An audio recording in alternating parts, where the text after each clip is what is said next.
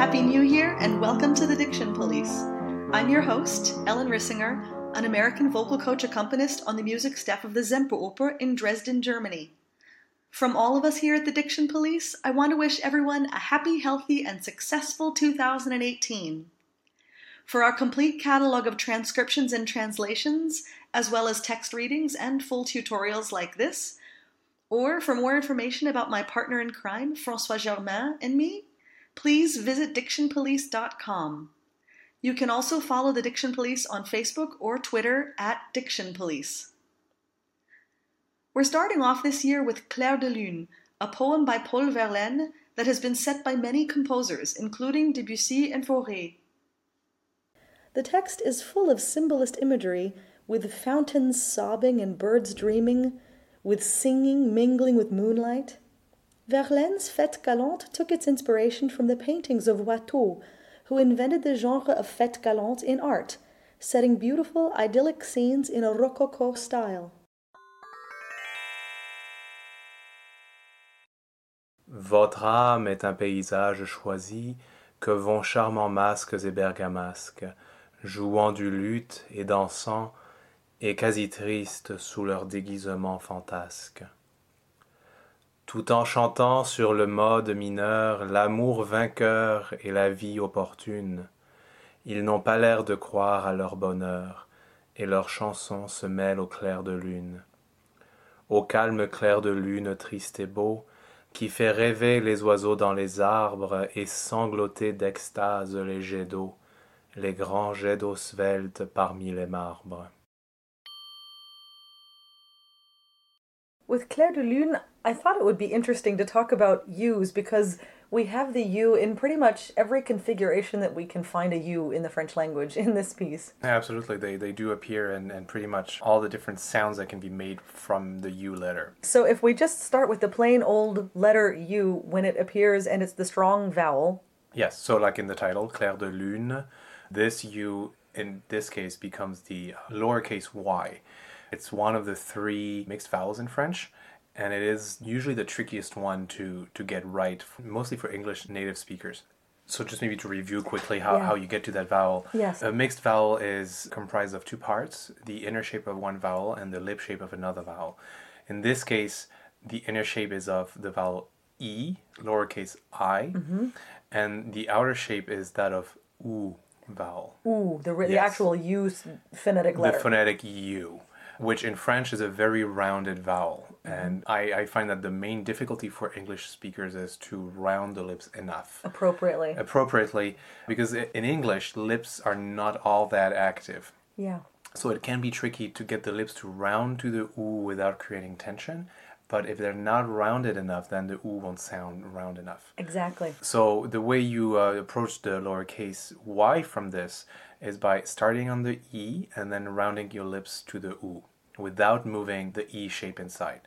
E.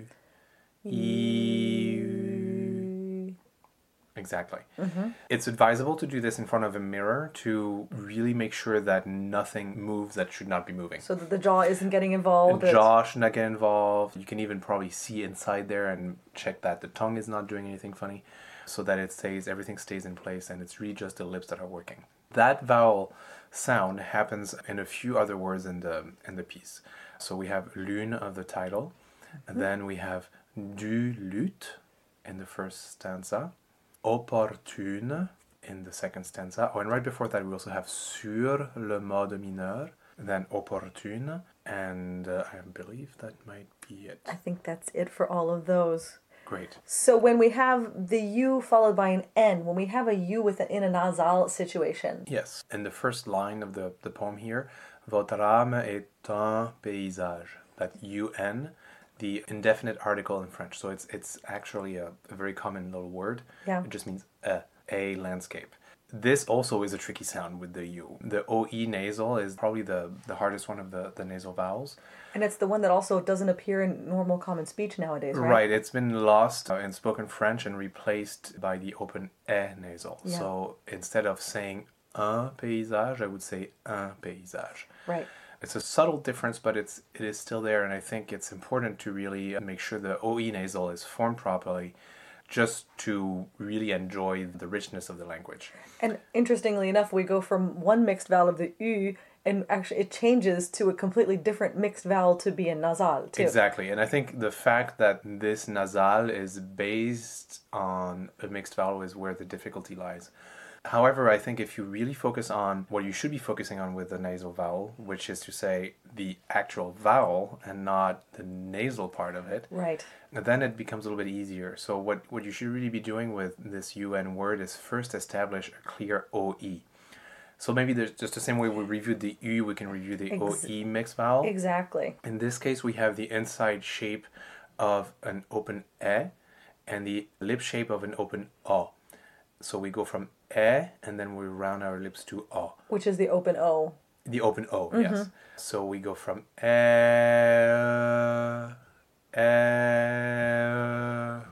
and again the inside of the mouth doesn't move, the tongue doesn't do anything. And the jaw doesn't move. The jaw doesn't move, and just the lips rounding to the open O position. Once you have that sound, you can do one of two things. One is add a little bit of nasality to it, which is to say that you will let some of the air go through the nasal cavity, or actually, in most cases, not do really anything at all. And I think so really almost not make it a nasal feeling at all. Right, in singing. In speech, you have to nasalize. I cannot just say votre âme est un paysage. Right. It doesn't really work. But in singing, if you just trust that OE and just sing a pure OE, and in the case like this, it will actually work just because of the amount of resonance that happens in the nasal cavity anyway. Right. Just as one makes vocal production. Right. This being said, if a coach or a teacher tells you, well, your nasal is not quite reading well, or I don't really understand that, maybe you might want to do a little bit more nasality on that vowel. That's a matter of subtle gauging of what's right. Exactly. U functions with a lot of vowels, but it also functions with a couple of consonants. We see this actually in this piece. We have tons of QUs. I would say 99% of the time, Q happens with the U in French. Yeah. In fact, if you're a Scrabble player, you will know all the words that don't use the U with the Q. Because in Scrabble in French, the Q is worth 10 points. Right. And also in English. And if you don't have a U, then you're really stuck. Yes. So there are a few words in French that don't require the U after the Q, but they're very rare and they're really not common in art song at all. I was just going to say they probably do not appear very often in poetry. Absolutely not. So basically you can just assume that if you have a Q, you will have a U. And so in this case, the U doesn't really do anything to that Q. It just, the Q is a K sound, and that's just a matter of spelling. It's always going to be a phonetic K. It's always a phonetic K, and it's really, I think, a matter of phonetic convention. Yeah. What's important is to remember, and in this case, actually, we have a word here, quasi triste. That was one that when I look at, I think some people will probably think of the Italian and try to say quasi. Exactly. And you really shouldn't. The QU in French is not KW like it would be in Italian, and it's also not a KV like it would be in German. Exactly. So it's not quasi, it's not quasi, it's really quasi, like just a K. So we have a few words here. We have que, masque, bergamasque, quasi, fantasque, vainqueur, and qui. Which to me is another one. When you see QUI, it's also very easy to think Italian and say qui, but it actually means the same thing as the word qui in Italian. Exactly. So we would pronounce them the same. It's a homonym, Yes. basically, across the languages. Yes, it's just a different spelling. Exactly. So in Italian it would be CHI, and in French it will be QUI. Yeah. One little note about the K sound in French. One has to be careful to not blow too much air through that consonant. Okay. As with all consonants in French, really. German natives and English natives will tend to have a lot of explosion happening with the consonant and make it sound like K. An aspirate consonant. Yeah, a really aspirate consonant. Yeah. So it's not really que. It would have to be que. In this sense, it's also similar to the Italian treatment of the K sound. Right, so it's really just a matter of the tongue and the soft palate meeting and coming apart again. Yes, without blowing air through process. We also have a U after a G. Yes, so it looks very similar to the QU. In this case, it's the GU, and the word here is déguisement at the end of the first stanza. In this case, the U serves to harden a G that would have been soft because of the following vowel, which is in this case is the I. So when you're saying soft, we're meaning a G that would have become J. Exactly. G in French can be either G or je. If G is in front of A, O, and U, it will be G. If G is followed by E or an I, it will sound je, like we have here in the first line, paysage. But if you have G, U in front of I or E, then it becomes G again. So it hardens it up just like the H would in Italian. Exactly. So like I said, the U also functions with a lot of vowels, and we have most of those here. So why don't we start with AU? AU is O, like we have in Au calme clair de lune in the Exactly. last stanza. And actually, at the end of that sentence, we have another one, which is EAU. And EAU is O as well. So both are closed O. Are they always closed? Yes. Okay, because we see more of this EAU in this last stanza. Yes, EAU is a common ending in French. Both AU and EAU are common. So we have beau, oiseau, and O. So, les jets d'eau. Yes, closed O. One thing to note about the AU and EAU ending is that the plural is an X. Like we have Like here. we have les oiseaux. The mark of the plural here is X and not S as it usually is in French. And that's another spelling rule that one has to know. Yeah. While we're there, we have that liaison with les oiseaux. Les oiseaux, yes, of course. And this is very straightforward liaison between the plural article and the plural noun. Right. It's a case of a mandatory liaison. The next one we should talk about, I think, is the OU. OU in French is the phonetic U in IPA. So it's the sound OU that we were talking about earlier. So just to be clear, when you see just the letter U, it's the lowercase y phonetically. Right. But when you're looking to make the phonetic U, you actually need OU. Exactly. You have to know if you're talking about spelling here or about a phonetic transcription. Exactly. If you see a phonetic transcription that's a U, that will be the sound OU, and that is spelled OU in French. So in this piece we have sous, l'amour, and jouant. And for me, the jouant is a very important one because right after it we have du luth. We Yes. have the lowercase y sound. Exactly. So whenever you have OU and U in close proximity, you have to make sure that they're both well established. Because as we said earlier, U has a component of OU in it. Right. So if you're not really clear on establishing the OU and then really establishing the E shape for the U, they tend to not read properly. So in this case, first it's jouant, and then you can use actually that first shape of OU, but you have to put an E into it to get du luth. Exactly. And the last combination we have is EU. Yes. EU is phonetic OE or phonetic O/. Okay. In French spelling. And is there a way we can know which one it is? Not really. We just have to look them up. You have to look them up. Okay. That would be my advice. In this case, the words we have here are all instances of OE. Okay. So that nasal vowel we encountered earlier when we were talking about the UN sound. And they are leur, mineur, and vainqueur. This OE sound is also a sound that we come across a lot because the French schwa is built on that sound, right? Yes, exactly. The French schwa is always the same sound as OE. It's just a non-accented version of that sound, and that's why we make the distinction between OE and schwa, but it's the same sound. If you have leur followed by a schwa, you can stay on the same vowel. Okay. In fact, we do have that case here when you say sur le mode mineur. So we keep coming back to that Exactly. Le, de, mineur. We have 3 times in a row, which is always really nice to notice because it helps putting some sense in this flurry of French vowels. Yeah. So that's all that we have of the letter U, but we do have a few special diction points in this text. One of the craziest ones is in the last line of it with the word for svelte. Yes. That I would say in English as svelte. Because I've seen this now, I've looked this up in 4 dictionaries, and I've found 2 different answers. Yes, so when you look this word up, you can either find svelte With an S. with an S, unvoiced, or you can find svelte With a Z phonetically. with a Z phonetically. So they're essentially both correct. Now, when you do a little survey of traditional art song singers, and sort of the big names in the French repertoire, Right. what you'll notice is that in those as well, there's a mix of the two. Sort of half and half. Interestingly, some singers use a really frank S sound, some singers use a really frank Z sound, and there are several of them that actually use kind of an in-between. Yeah, sort of like a half-voiced consonant almost. A very soft Z sound. Des jets d'eau svelte. Yeah. Which is, it's really kind of in between. And that's sort of what I would prefer personally. I would go for that because I think svelte and svelte draw a little bit too much attention to the initial consonant, right, and go a little bit against the meaning of the word, which means slender. Right. So we kind of want to think about a slender consonant to get into the word. Yeah.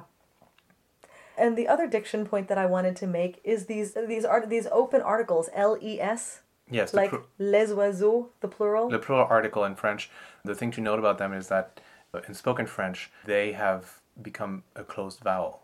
So les oiseaux. In proper lyric diction and theatrical French, they have to be an open vowel. Les oiseaux. So when we have jet, they should be the same vowel. Les jets. Yes, les jets d'eau, exactly. Okay. You stay on that open e. And the last little thing here I think that's interesting in the song and draws attention to an issue that one has to be aware of in some cases. It is what I would call involuntary meaning. Okay. So here we have, and I'll explain. Yes, in the first stanza, we have the third verse that reads jouant du luth et dansant. And here we would actually say the T. This is not a liaison. Luth. No, it's not a liaison. Luth, that's the way you pronounce the word luth. The T is not silent. So if you're singing this with your best legato, you will say luth et dansant. Because we always want to put the consonant on the next syllable. Exactly. So you make sure you sing on the vowel as long as you possibly can, and you send whatever consonant you have at the beginning of the next syllable. So luth et dansant. However, in French, a T dansant is something else. It's what in English apparently is called a dancing T. A dancing T. Yes, which is it's an old-fashioned kind of dance party that usually happens at tea time, where tea is served. I was just going to say they probably serve tea. Yes, and by extension, it has also become the name of the place where those dances used to happen. And thé dansant can be the place where you go to... Like a party hall. Yes, it's like a party hall, but it happens at tea time. So, okay. Basically the point I'm trying to make here is that if you're following all the traditional rules of French diction and legato, you might end up with this involuntary thing that will sound like you're saying thé dansant in the middle of that poem. By saying thé dansant, yes. So I think what's important here is to try and keep the legato going, obviously, but also maybe focus a little bit on word grouping. And so here we have, I think, two groups in the beginning of that verse. We have jouant du luth is one thing, and then et dansant is another thing. So we sort of want to separate the concepts of the words. Yes, and I think it's more something to think about that it's something to actually do. Okay. It's something to just have in your mind rather than actually be proactive about. If you actually separate them, you will end up with a glottal. I was just going to say that because it's like German, then we need the glottal between right, but in before French we don't vowel. have glottals. A way to do this is just sort of very gently rearticulate that et dansant. Jouant du luth et dansant. So almost as though you really stop luth et dansant, Yes. as though it's a completely different phrase. But without really disconnecting them. Okay. So it's I mean, we're talking about something very, very subtle here, but one has to be careful with these details, and especially when they might cloud the understanding of the text. Sometimes if you're not careful, certain things will jump out of the text, and it will make it hard to understand what you're actually singing about.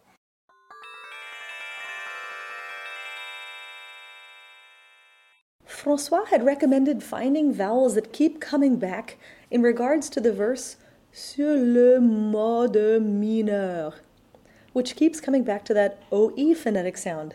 And I would take that advice one step further.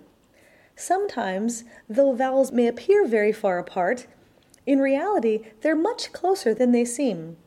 Take the word vainqueur. The first syllable of this word is built on the open e nasal. The second is built on the open OE, which, as François told us, is formed with the open E in the back of the mouth and the open O in the front. This means that they both have the open epsilon position in common. I would use François' practice of forming the vowel in the back and then modifying the front as necessary. Start from and add the nasal quality vin. Then start again from and round the lips for the mixed vowel cœur, vainqueur. The same exercise works for votre âme est un paysage and ils n'ont pas l'air de croire. In the first, with the nasal sound over the OE, and in the second, just from an open epsilon to the mixed vowel OE. Not every line has a phonetic sound that it keeps coming back to as clearly as these examples, but there are still a few places that we can check in to be sure that we're really making the same phonetic sound when we should be. At the end of the first stanza, we have déguisement fantasque. In spite of the difference in spelling, the syllables MENTS and FAN are both the nasal A sound, as in the following line, en chantant. Here we have 3 A nasals in a row. The easiest way to find these repeated vowels is to practice the entire song only on vowels. Then moments like en chantant, en become very obvious. That way, you'll be more likely to sing the same vowel and not to allow the intervening consonants to change your position. We mentioned that the K sound in French is an unaspirated sound. Unlike German and English, most Romance languages have softer, unaspirated stop-plosive consonants like K, P, or T. There's an easy way to check if you're exploding too much air with these consonants. Hold a piece of paper, a finger, or even a lit candle in front of your mouth as you pronounce these sounds. If the paper moves, the flame flickers, or if you feel breath on your finger, you're using too much air. Votre âme est un paysage choisi que vont charmants masques et bergamasques jouant du luth et dansant et quasi tristes sous leur déguisement fantasque, tout en chantant sur le mode mineur l'amour vainqueur et la vie opportune. Ils n'ont pas l'air de croire à leur bonheur, et leurs chansons se mêlent au clair de lune. Au calme clair de lune triste et beau, qui fait rêver les oiseaux dans les arbres et sangloter d'extase les jets d'eau, les grands jets d'eau sveltes parmi les marbres. This interview with François Germain was conducted by Ellen Rissinger. Translation and phonetic guide by François Germain. This has been the Diction Police Special Diction Unit, a production of Singing Diction GbR.